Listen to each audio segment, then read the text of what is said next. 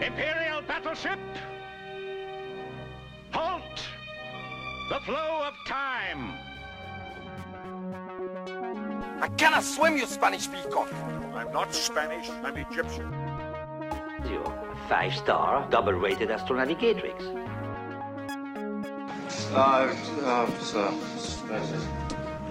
What? Space, Herpy. Give me the remote control. Good heavens, General, that sounds like a woman. Impossible! Welcome, listener, to Star Crashed, the podcast in which we discuss genre movies released before the year 2000. For this episode, we watched The Night of the Comet from 1984. My name is Linnea. And my name is Ebba. And how are you doing, Ebba? Well, I have a cold, so my voice might be a bit off today, I think. But I'm going to do my best. By the end of this episode... You sound fine too. Yeah, okay. So that's, okay. Excellent. Then it's all in my head. That's the way I want it. Yeah. So how are you doing? I'm doing fine. It's been a fairly slow and relaxed week this week. I haven't had that much to do, so got some work done and relaxed. I watched The Dragon Prince on Netflix. That was really nice. Is that a new one or an oldie? It's a new TV series by the same creators as Avatar: The Last Airbender. Okay. So did you like it? Yeah. I liked it. I think I like Avatar more, but I thought The Dragon Prince, the first season anyway, which is what is available at the moment, was good and promising. So I'm definitely gonna continue watching that. Nice. So you recommend that then? Yes, I do. So yeah, Night of the Comet. Yes. What is it about? Yeah, it's not exactly Dragon Prince, although I don't even know what Dragon Prince really is, but I'm guessing it's not like Night of the Comet. No. Yeah. Very different. Yeah, so we're going to be a bit more relaxed in this synopsis part, I think, today. So I haven't really prepared anything, so let's see how this goes. So Night of the Comet is, we're introduced by a narrator that says that a visitor is returning for the first time since the dinosaurs. Very ominous. Extinction and all that. So anyway, so down on Earth, people are celebrating the Comet Show because a comet is dancing across the sky and maybe it will hit Earth or maybe it won't. It's not really explained. So anyways, we're soon introduced to our main character, Regina. She's a girl who works at the cinema and she loves playing arcade. She doesn't join in the party, like the Comet Show party, so she instead goes to her friend who works in the, what's it called? You know, the projector room. And they have a very nice evening doing intimate things and talking about Superman. Yes, geeking out about Superman. Yeah. So that's Regina, our main girl, I have to say. So up next is Samantha. And Samantha is at home during the Comet Show party, and she gets in an argument with someone called Doris, who's an older woman, which ends up in Doris actually punching Samantha really, really hard. I think Doris is their stepmother. I was thinking that too, but I didn't want to say it because I wasn't completely sure. I was like, is she a sister, like an older sister, stepmom, mom who she calls Doris? I wasn't really sure, so I was like, well, I'm fairly sure she was their stepmom, and they didn't have a good relationship with her. So yeah, but she seemed to talk like the stepmom was having a out of marriage relationship with a man at the party. Yes. I think the way I understood it was that Regina's and Samantha's father, he was in the military and he was away from home a lot. So Doris was having an affair with a neighbor, Chuck, or whatever his name was. Yeah. Thank you. That explained that whole scene for me. Thank you. So yeah, anyway, so Samantha, I don't think she joins the people on the street because by now people are like eating hot dogs and like laughing and playing music out in the street. So the sky lights up like very violently, like there's a big blinding light. Oh, I smacked my microphone when I said blinding because I'm so excitable when I talk about these things. So yeah, Doris complains about a headache, and I think other people are as well, like touching their heads and be like, ugh. The day after this amazing comet show, the streets are empty, completely silent. There are clothes strewn on the streets, and people are just gone, essentially. Where have they gone? Have they gone to the mall? Well, we'll know soon. So Regina wakes up. The young man who she was, I guess her boyfriend or whatever, he leaves to get some film reel. And when he is, I think he goes out or something, he gets attacked by a man with white eyes, and he is looking like a zombie, basically.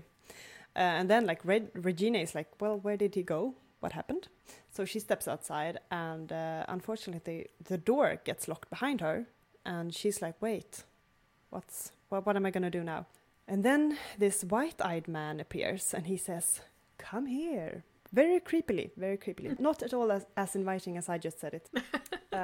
You have to agree with me on that. Yes. But it turns out Regina is awesome. So she fights this really creepy zombie man off. And then she goes to mate up with Samantha. And Samantha is at home, alive. By now, Regina's figured out that the streets are totally empty. Something weird has happened. Like, what is going on? They're like, is everyone gone? But then they hear a man, like a voice from the radio station.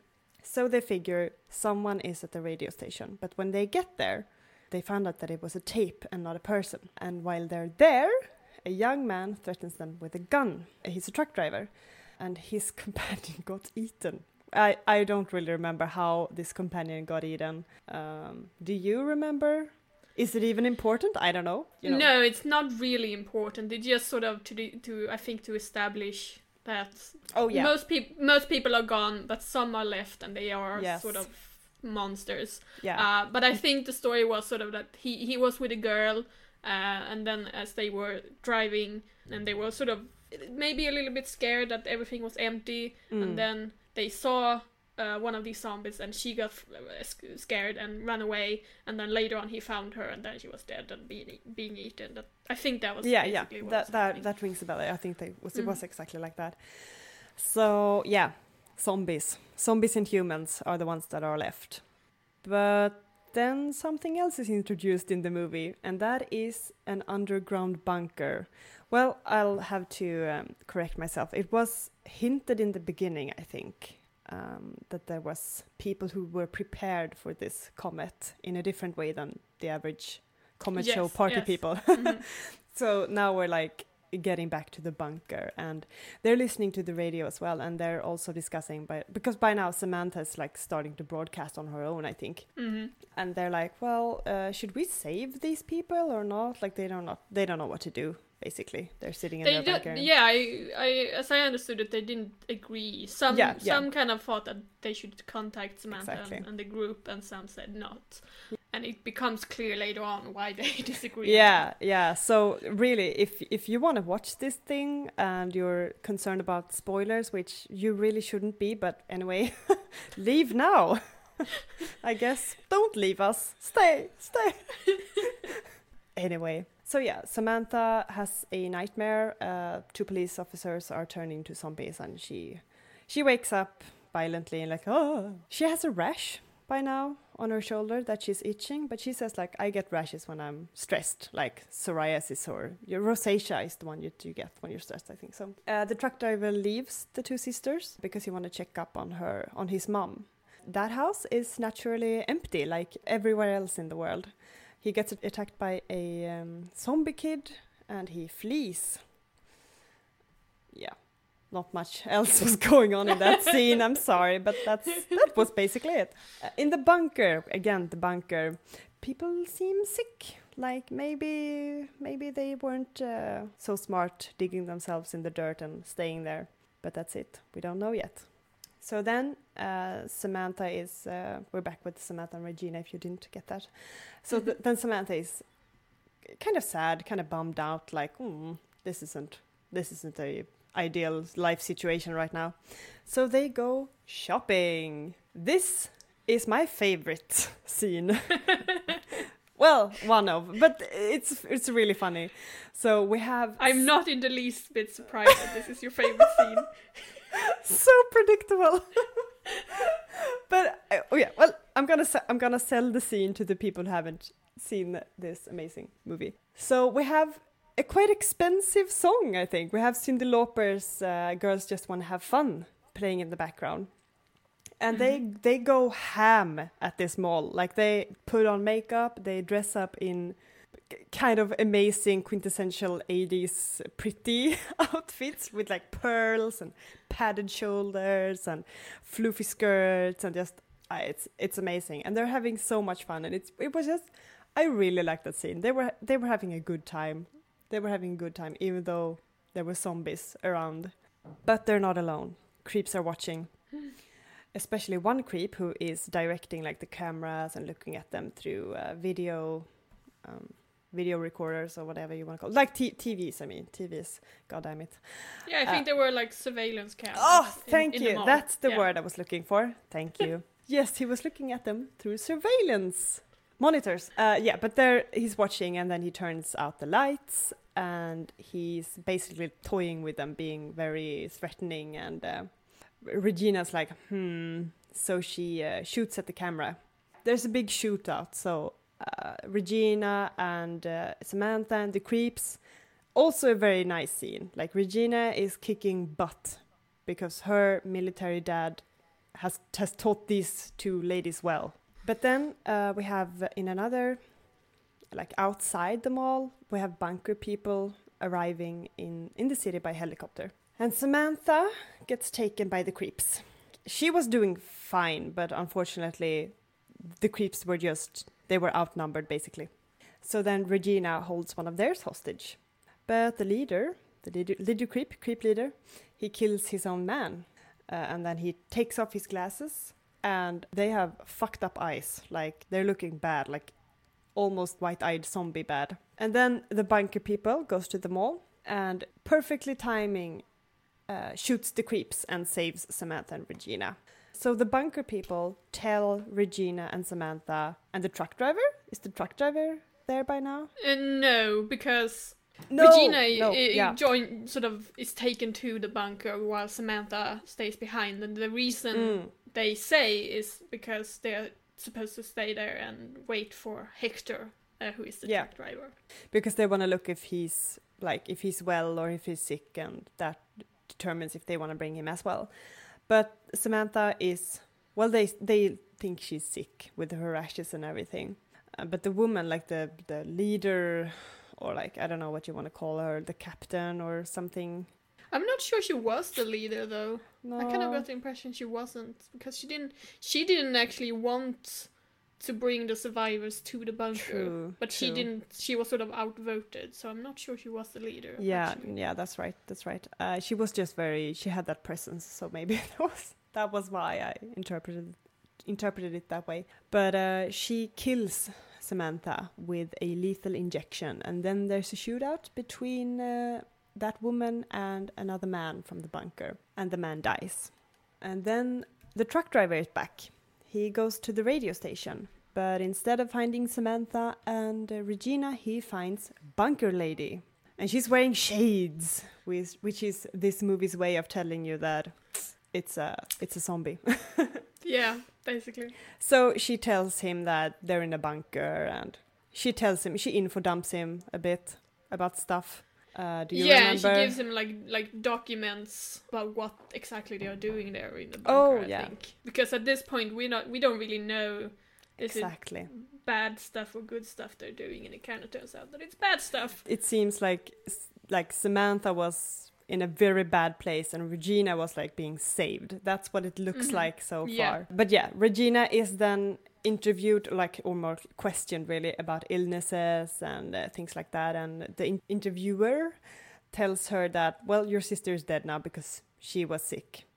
That does not sit well with Regina, so she strikes the interviewer down. She's like, nope. You do not do that off screen. Well, off life, I guess. Well, next up, the truck driver goes to the fence of the bunker area, and he's like, let me in, basically. And then Samantha pops up from the trunk. She wasn't killed. Ta-da! No. So Regina, after running around the hallways of this bunker, she finds a couple of people under sheets being drained for blood. And after that, she finds 2 kids that were introduced a bit earlier as 2 kids that were saved by the bunker people. And those kids are about to be drained for blood also, because the bunker people needs their blood to stay normal. That is the secret of the bunker, that they've messed something up with the air condition or like the air filters or whatever, and they got the virus or whatever's causing everyone to die or disappear. They've got it as well, basically. So they're harvesting people. So anyway, Regina saves the 2 kids, meets up with Samantha and truck driver. The truck driver, he messed with the cars, so the bunker people couldn't follow them because car explosion, fireworks. And next up, after a scene where they're hugging a bit, the calcium, which is whatever's left of the people who were like vanished in the beginning of the movie, it washes away. The cleansing rain washes the dead away, and Regina and the truck driver lives a sort of a family life. They're putting some nice clothes on, like picture day clothes on. The 2 little kids are obviously their adopted kids by now. Samantha is very like contemplating the fact that, wow, I don't have a partner. I'm gonna, I don't know, get into incest or something. She doesn't say that, but I'm adding that in because that's obviously what she's like fearing right now.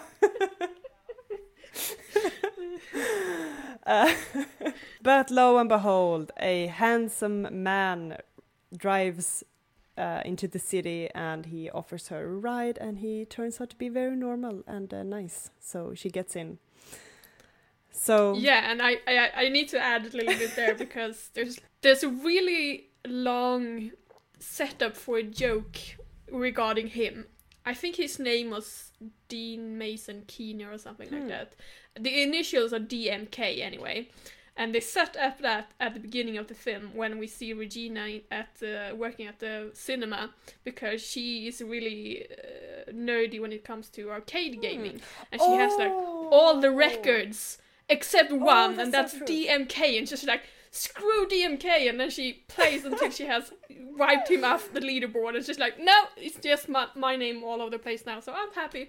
And then at the end it turns out that he's still alive, and I thought that was so funny. Because I almost I wrote that down, DMK, but I must have erased it after a while because it didn't come up again. So I was like, that's gonna be a thing, but then it wasn't. But now, in the beginning it seems like it's a joke that kind of goes nowhere, other than setting up Regina as a bit of a nerd.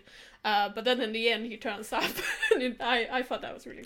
That would have been perfect if Regina was the one without a partner. It would have been, so you're DMK. Yes. Oh my god! Like that would have been just. It would have been more perfect. Yeah.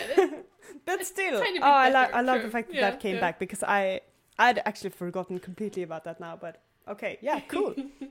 So yeah, well, there's also another small little fun thing in the end, where Regina and the truck driver, I keep calling him truck driver, but I didn't catch his name in the beginning. You can just call him Chakotay, and everyone will know who you're talking about. Chakotay from Star Trek Voyager. It's the same actor. What? Well, I haven't seen Voyagers. Eva is googling furiously. I am.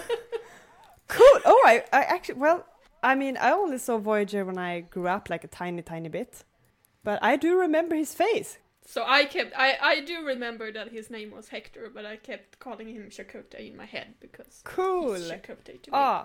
Well. So Regina and Chakotay are standing at the red lights, like they can't pass. Also red lights at a zebra crossing.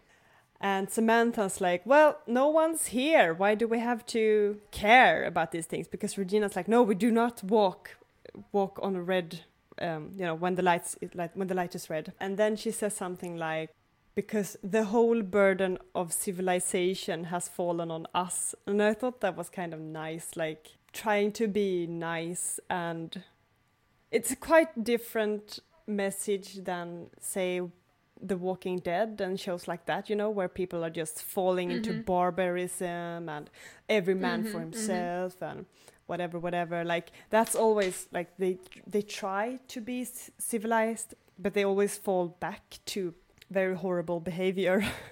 So it's kind of like in Walking Dead, it's like, no, people are actually horrible. But in this movie, we treated to these two lovely people going to raise these two small kids, still learning not to cross the road when the light is green. Red, I mean. I thought that was kind of nice. And a bit funny also, because like, who gives a shit about red lights? So it was like nice, but also like really funny in a way, so... Samantha was just giving them the you are nuts? Idiots. So a very long rundown of the Night of the Comets, but we got through it. I believe it was the first time seeing this one for both of us, right? Yeah. It had been on my wish list for quite a while, and now we decided to see it, and I'm happy. I loved it. This is just my kind of film. I thought it was funny and cute and just feel good, and I dug the hell out of it. Oh yeah, same here. So entertaining and so just like a warm, comfy blanket movie. Definitely. Yeah. There were a few things that I would have liked to like shave off to just make it a bit more polished and maybe not as... It was a bit cluttered at one point. No, I really liked it. I'm kind of surprised because I hadn't heard about it at all before now. So I'm very happy that you came with this suggestion to watch it. Okay, so as you may have understood listening to the summary, the whole... Basically, almost all of humanity is wiped out because of the comet. I mean, hence the name Night of the Comet. And it's very scientifically inaccurate, which is usually the kind of thing that annoys me because I'm a scientist myself, an engineer technically. But in this one, I didn't really care because I thought it was so fun. So I was like, yeah, I'll just roll with it, you know, I don't mind.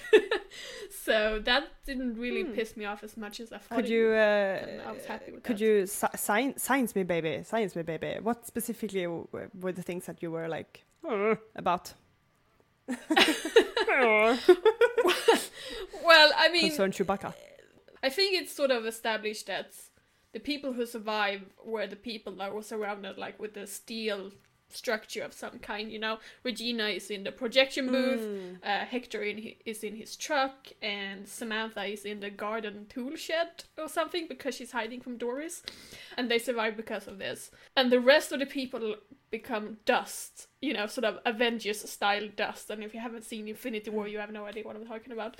Like me. But they become dust. Still haven't. Because of the comet, and I'm just like, that doesn't work. Yeah. Like, and also if a comet were to pass us that close, that's not what would happen. Like, obviously, we'd not turn into dust. I mean, someone's gonna yell Tunguska on the other end, but shut up, person who yells Tunguska. Because the only thing that really affected by the comet are the humans. We turn to dust, and the animals too, I suppose. We don't really know about the animals, but the buildings and the cars and everything, that's fine. So, like, here's my thinking, because I kind of figured there was a steel thing because they were talking about it in the projector room. They were talking about like, oh, we're surrounded by steel. No, like they were having that conversation. So I kind of figured that it was something to do with that, and also the bunker people they were protecting themselves in the earth. But what I find kind of strange is that they, I mean, if we're going to talk about this whole comet being very unrealistic, we might as well go the whole mile, right? Because they're hinting about in the beginning that, oh, a visitor returns, like the one the dinosaurs met. Yes. So they're kind of hinting the fate now, in 84, being the same as the dinosaurs. But we have remnants left after the dinosaurs. But all humans disappear now. So that doesn't either make sense. It can't be the same as the dinosaurs, because the dinosaurs weren't turned into calcium ash. Yes, you know? yes. And and there's and also they don't have projector rooms. I mean, I can't know for sure, but I'm pretty sure. And I'm also thinking, you know, I don't think a comet would have a 65 million years or whatever, that long an orbit around the sun, because comets, like all other objects in the solar system, orbit around the sun. They have more eccentric orbits, which means they're more sort of uneven, but I don't think it would take 65 million years for them to come back. That's one slow comet. Yes. Well, they're spiritually the same. They're not actually the same. If you wanna go with that, sure. Sure. Yeah. The whole comet thing is kind of a bit strange, and I think that's kind of one of the issues with this movie, is that it doesn't really, how do you want to say it? It doesn't really set up good rules, really. I would almost prefer there not being a comet and people just being like, oh, it's the new year. And then maybe a guy in a dungeon sitting there reciting an ancient scroll or something. And basically the scroll man is the one who curses the planet or something like that. Yeah, you know? yeah. Something that doesn't really have nature laws. Yes, you know. Because this just I don't know why they survived really. Like, you shouldn't really wonder too long or not ever understanding why some people, and also why some people turn into zombies, but some people are, you know. Yeah, I think the way, at least the way the scientists in the bunker explain the zombies is sort of that they are going to turn to dust as well. It's just it's going slower for them, which, I mean, but why though? I don't know. I mean, I guess that kind of makes sense. You know, biologically, every human is different, and diseases and such will affect every human slightly differently. So I can accept that. It was maybe a bit vague of a description, but I thought it was fine. I was kind of torn on the bunker people, because although I really enjoy movies set in an underground environment, I kind of felt like I didn't really know what their incentive was, and it also felt like it was kind of a reaction to maybe Dawn of the Living Dead, I think, is the one with the underground. Mm-hmm. I don't think I've seen that one. So maybe that was sort of like very inspired by that, and they want to have the scientists arguing and, you know, like very moral ambiguousness. But I kind of would have preferred to have Samantha, Regina, and Chakotay having adventures. Yeah. I had the same thought. Even though I like the movie as it is, you know, like I said, I enjoyed the hell out of it. I do think I would have liked it more if it were just a post-apocalyptic tale about these people learning to survive, because there could have been so many threats to them. You know, we have the zombies, we have rivaling gangs and things like that, which could have worked perfectly well as antagonistic forces in the film. But now it turns into like an evil scientist film, and that's, like I said, as a scientist myself, I always find that sort of iffy, because there is this stereotype of the evil scientist that I find very annoying. So even though I like the film, I kind of could have done away with the evil scientist theme. Yeah, I think it just would have been a cleaner movie. Like it would have been more like thematically coherent, I think. Because yes, that was the post-apocalyptic landscape we see in the city, in the town, which is completely empty, and then Samantha and Regina sort of having to survive there, is very different from the small but functioning society we see in the bunker with the scientists. And it's sort of, I don't know, it didn't really fit that well together. And those sets were a bit like that. Yes, I don't know. Yes, they kind of cheapened the look of this movie, because like the movie is very low budget, but they have these the empty streets, and they have this kind of fun radio station, which they're pushing it a bit in that room, like the amount of time they spend in that room. But as a set, I really liked it. This weird, very, very 80s neon-y, very like not a very realistic radio station as well, because it's very echoey, but yeah, like just the three of them, maybe running into DNK a bit earlier. And yes, I was surprised we didn't get to see more of him, honestly. Yeah, so that's why I kind of think, well, maybe you know this, like if there's any sort of influence by Dawn of the Living Dead, like they were really inspired, and they're just. I was doing a little bit of research on this before, but I didn't find any reference to Dawn of the Living Dead. From what I could find, the director Tom Eberhardt, who also wrote the script, he was talking more about his, like, the female role models he had before this. So he was inspired by Ginger Roberts and things, and he also interviewed teenage girls when writing the script. So the whole thing, because there's a whole thing in the film where, like, Regina is hooking up with Hector, and Samantha is like, but I don't have any boys to date. That whole thing, I think, actually came from the teenagers he interviewed, like that whole idea.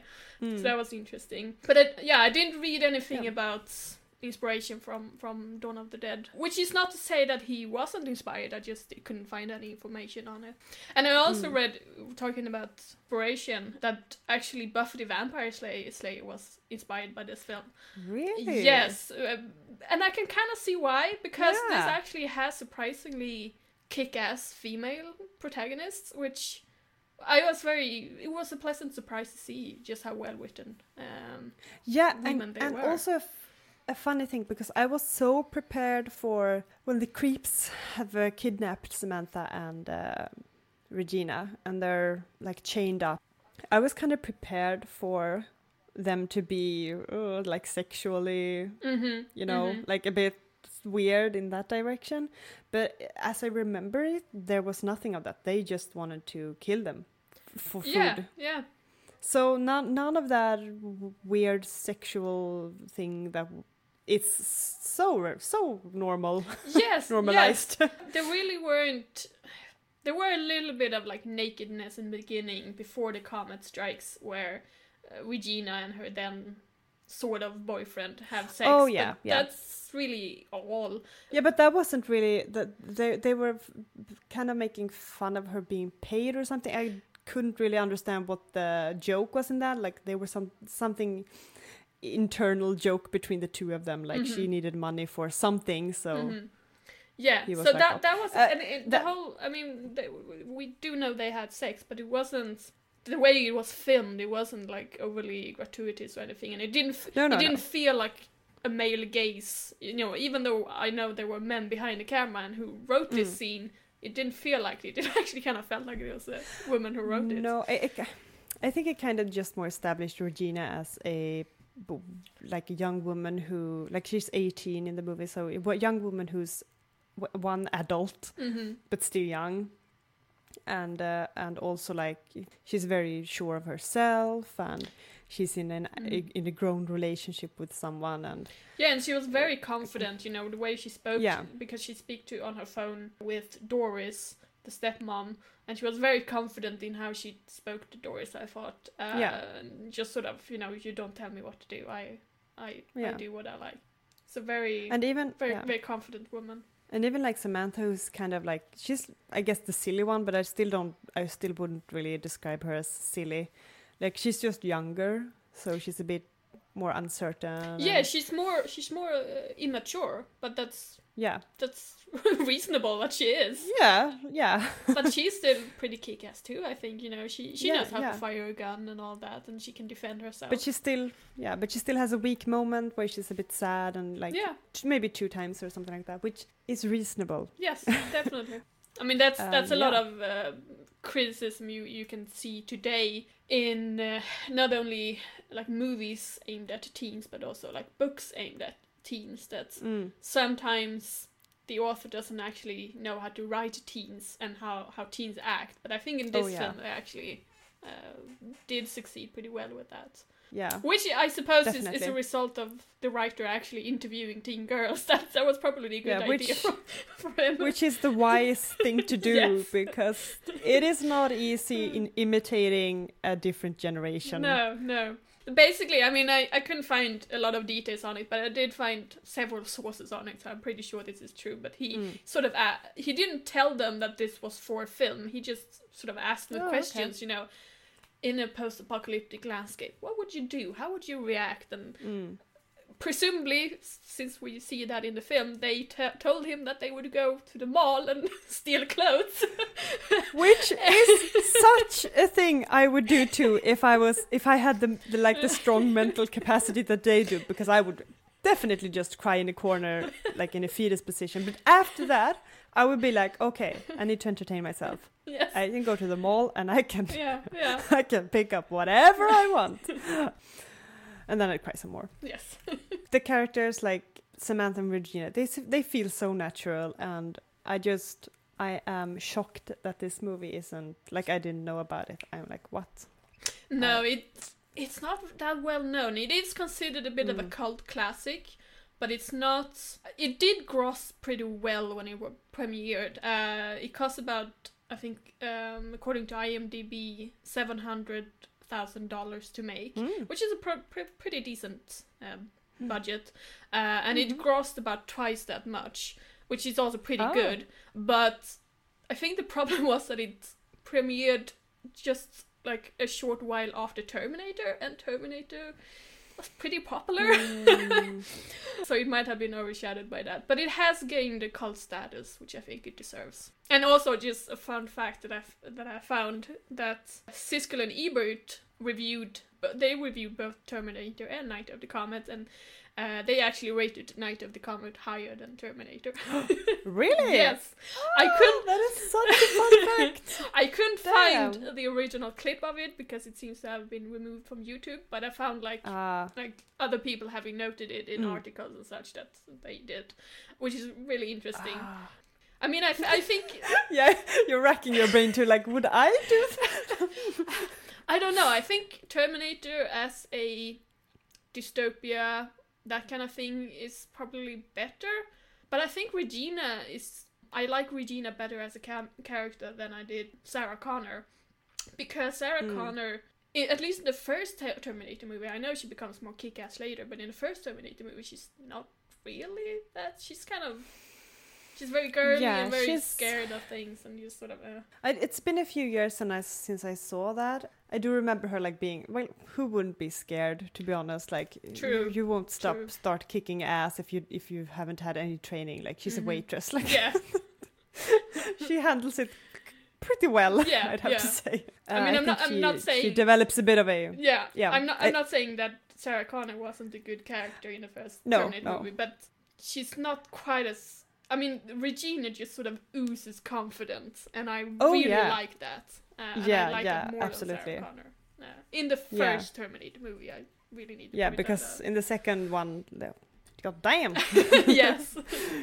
You do not mess with Terminator 2, Samantha Connor. No. Body goals!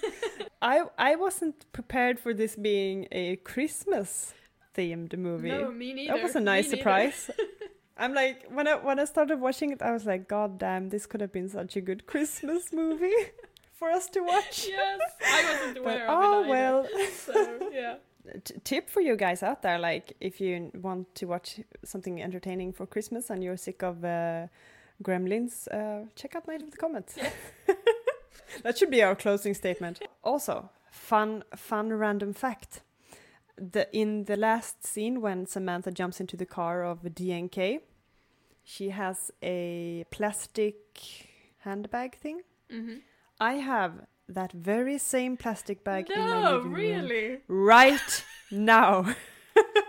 Exactly the same. Well, I mean, we're going to Worldcon in Dublin next year. You know what you're going to cosplay as now, right? Oh my god, yes. I mean, you were already sort of started. And I have pearls, like fake 70s pearls that could kind of work. Ooh. Yes, food for thought. I'm not sure. It's going to be so obscure though. Yes. They're just going to look like she's wearing the fuggliest outfit I've ever seen. Like, she's trying to dress up. Like, kind of want doing that now. Do it. Anyways, so you're Regina then, right? Yeah, sure, I can be Regina. Yeah, just get yourself a pair of 80s mom jeans, which are hella attractive. Like, I'm not even joking right now. I love jeans like that. If I were able to find a pair that suit me, I would wear that. Mm-hmm. I think the problem in this scenario is that in the movie, Regina is taller than Samantha, but you are taller than me, so... Oh, no, yeah, that's right. No. And also, like, not to be obstructing cosplay goals here, but Regina has got some amazing hair. True, yeah. Whew, you need to get a wig for that. Yeah, I mean, no teasing and hairspray in the world. I have long hair, but it's not really that volume. Like, I don't have that much volume to my hair because it's not curly. So yeah, that 80s hair, I don't know.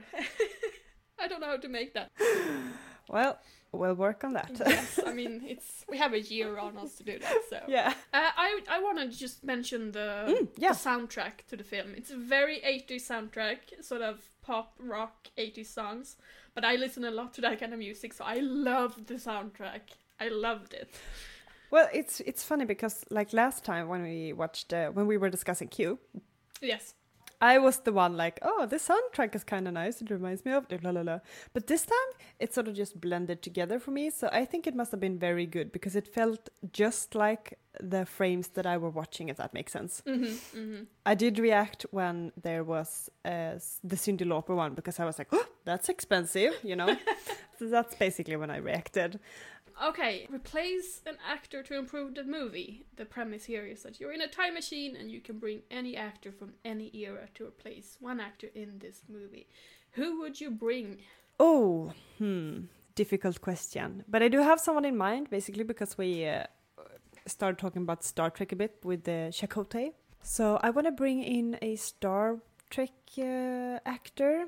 And I have Diana Muldaur in mind. I don't really exactly know how her name is pronounced, but she plays Catherine Pulaski, who is the doctor that wasn't a fan favorite, so to speak, in season 2 of The Next Generation. But she's, as an actress and like her performance, I wouldn't say that there's anything wrong with her. Like it's more like her character that was a bit jarring next to the one that was before, you know, who then goes back to the series. Anyways, so I want to replace the person who was interviewing Regina in the bunker underground, because he was sort of like the leader and he was like bossing people around and he was a bit like mean and things like that. And I think Catherine Pulaski, like basically picking her up and like in Star Trek and putting her like a touch more evil, that would be a bit more fun, I think. A little bit more sassy. Yeah, that's what I want to do. Mm-hmm. More Star Trek in Night of the Comet, basically. I'm all for that. I'm a bad podcaster now because I don't have a good answer to this question, but I wholeheartedly approve of more Star Trek in Night of the Comet. I like that idea. Yeah, so relationship wreck. Up next, fantasize about romantic relationship that we don't see in the movie, but you want it to happen, aka ship it. Well, before we started recording this podcast, I actually didn't think I had an answer for this, but based on what we discussed earlier, I actually like the idea of DMK with Regina, because that would make the arcade game joke so much funnier. And you'd be reminded of it, like I forgot it, so I would have been needed to be reminded. Yeah. And that would have been so easy to just change, because we could just have set up Samantha as being the arcade nerd and Regina is the gun and Superman nerd, I guess. I mean, that would have worked. Yeah. Lost opportunity. Yeah, I can only sign off that relationship. It's the one I would have wanted to see, especially now with DNK, like that whole thing. Yeah. And I don't think it would have been really like altering the movie in a bad way, like just the opposite, just in a good way. Mm-hmm. None of the relationships that were necessary, you know, like the truck driver and Regina was kind of, you know, like a bit meh, you know. I don't know, I thought they were cute, but they weren't that. Yeah, well, they were cute. They were just. There wasn't that much build up for it, really. It was more like you could have easily. Yeah, it was more like, oh, we're two of the last humans alive. We should hang out with each other, so they do. So yeah, moving on with the theme of relationships, we have a segment here on the podcast called Bang Bond Blast, which is our version of Fuck, Marry, Kill. And this trio this time that we are talking about is Regina, Samantha, and Hector, aka Chakotay. Who would you pick for each category, Ebba? Difficult. I'm mainly thinking of whether I want to bang or Bond Regina. I really liked Regina. I really liked her, and yeah, I'm gonna. It's like this is is really serious, and I'm like, oh, your fate depends upon the choice of whether or not you want to bang or bond Regina. And it does not. My fate does not depend on this. So I have a feeling what you're gonna go with. So I'm gonna Yes. So I'm gonna bang Regina. She's really attractive. Just an amazing character overall. So I'm gonna bang her. Although I kind of want to bond her as well, but I'm gonna bang her. So but I don't want to blast the truck driver. And I don't want to bond Samantha either because she's so young. She was under 18, right? Yeah, I think she was 16. Yeah. That just feels weird. Yeah, sorry, Samantha. I'm gonna blast you, even though you were like pretty much also my favorite character in this movie. Yeah, gonna blast Samantha, and I'm gonna bond the truck driver. I mean, it will be good for the future because you and he could have kids. You can't really have kids with either Regina or Samantha. But do I want kids? Do I want kids in a world where there aren't any hospitals? The burden of civilization is upon you. Oh, damn, you're so right. Oh, you're so right. Okay, yeah, I'm gonna bond the truck driver then, and we can discuss his part in the future Star Trek. So, how do you want to do this? Bang, bond, blast, Linnea? Yes, well, as you were sort of hinting, you had an idea of what I've chosen, and the reason is that after I had watched this film, I was sort of gushing to Ebba on Facebook Messenger about my girl crush on Regina, because Regina is awesome. She's an arcade game nerd, she's a Superman nerd, she knows guns, she's my post-apocalyptic girlfriend all the way. I'm gonna bond Regina. Oh yeah. And then I'm gonna bang. Sorry, can I just intercept here? If we ever have fans, and like to the extent where some people might even do fan fiction or like fan art, could you make Linnea and Regina happen? Yes. Thank you. I would putting love that. it out there for the future. I would love that. Yeah, awesome. Yeah, sorry, now you can go on. Yes, so as I was going to say, I'm going to bang Samantha because I think it would be easier for Regina to forgive me for sleeping with her sister rather than shooting her sister. So I'm going to bang Samantha so and blast Hector because I think Regina can survive without Hector.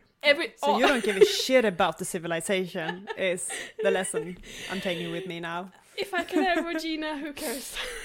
Yeah, well, true. Civilization doesn't deserve the two of you. Fanfic, please.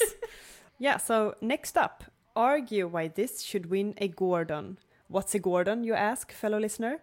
Well, a Gordon is our Oscar, and it's pretty much like you argue why this amazing movie, even if it's bad, like really bad, and you hate everything about it, you still have to argue why this should win in a certain category or just a reason in general. So it's a challenge, but I don't think it's going to be a challenge for this movie, to be honest. So Linnea, argue why this should win a Gordon. Yes, this should win a Gordon for the longest setup for a joke from 1984.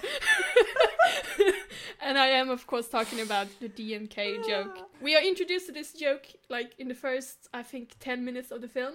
And then we don't see the payoff for that joke until the very last minute of the film, and I think that was awesome. And guess what? Wow! It won! It did? Yeah, it won!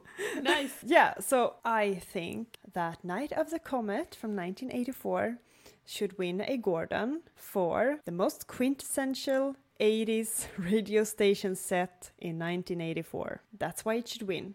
And guess what? It won! Oh, the audience is standing up now. And I mean, it's kind of easy to win in a category where you have no other names in the category. Hey. Don't be a Debbie Downer, okay? This movie won 2 awards fair and square. Okay? Yes. So, Linnea, do you think that this should be remade in 2019? I actually spent some time thinking about this question beforehand, and I kind of went in 2 different directions. Because first, my very first thought was that so very much of the charm of this film comes from the fact that it was made in the 80s. Has very much the 80s aesthetic, the 80s kind of comedy and all that. And I just sort of felt that maybe they can't really remake that. But then I started thinking, well, you know, maybe they can, if we remove the 80s part of it and just sort of think of it as a post-apocalyptic comedy, then yes, I think there's room for that today. I mean, just looking back a few years, the first post-ap movie that comes to mind is Mad Max Fury Road, and that's a very, very different kind of post-apocalyptic film. So I kind of felt that yeah, there might be room for that kind of film today.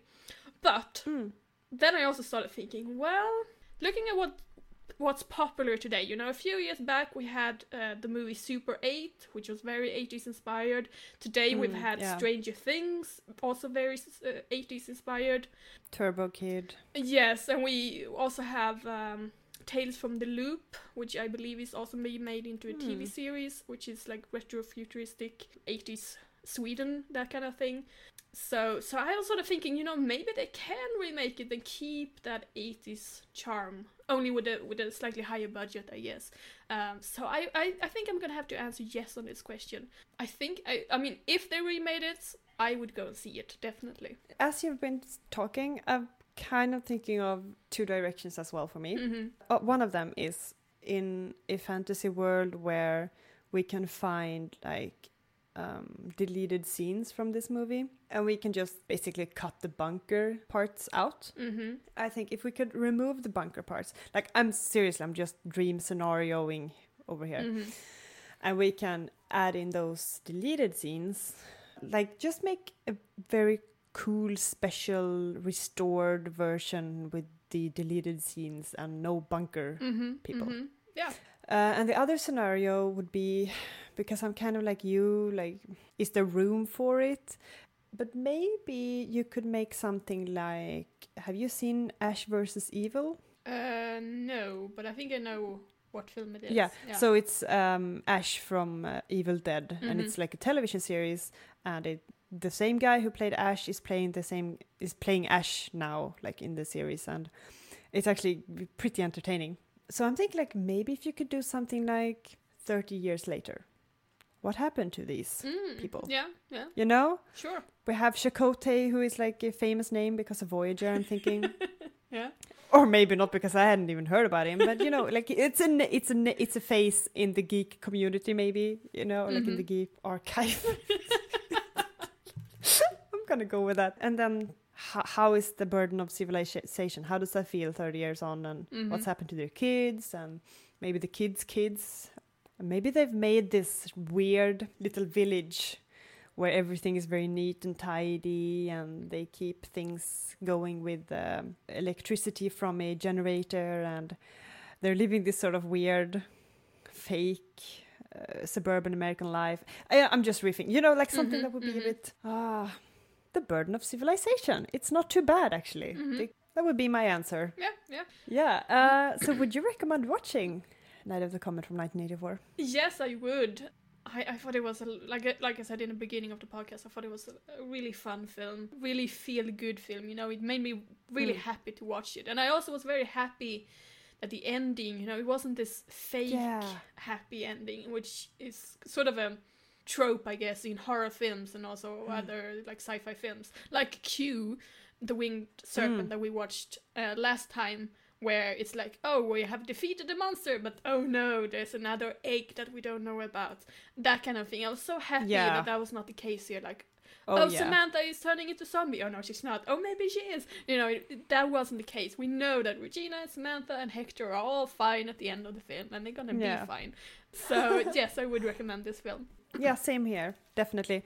It's a warm, cozy Christmas blanket that you should pull out and watch in front of a fire and just snuggle. Definitely. Any final thoughts? No, I think we've covered everything I wanted to say about this. I loved it. I love Regina. Regina is my girl crush. And yeah, go watch it. It was a lot of fun. Yeah, same here. Go make some fanfic and fan art, please, for God's sake, of Linnea and Regina. So, listener, have you seen Night of the Comet? We want to know what you think, so go to our Facebook page, Starcrashed, where you can share your thoughts and also give us recommendations for future episodes. So join us in 2 weeks as we sit down and talk about Slipstream from 1989. See you then. Bye! Bye!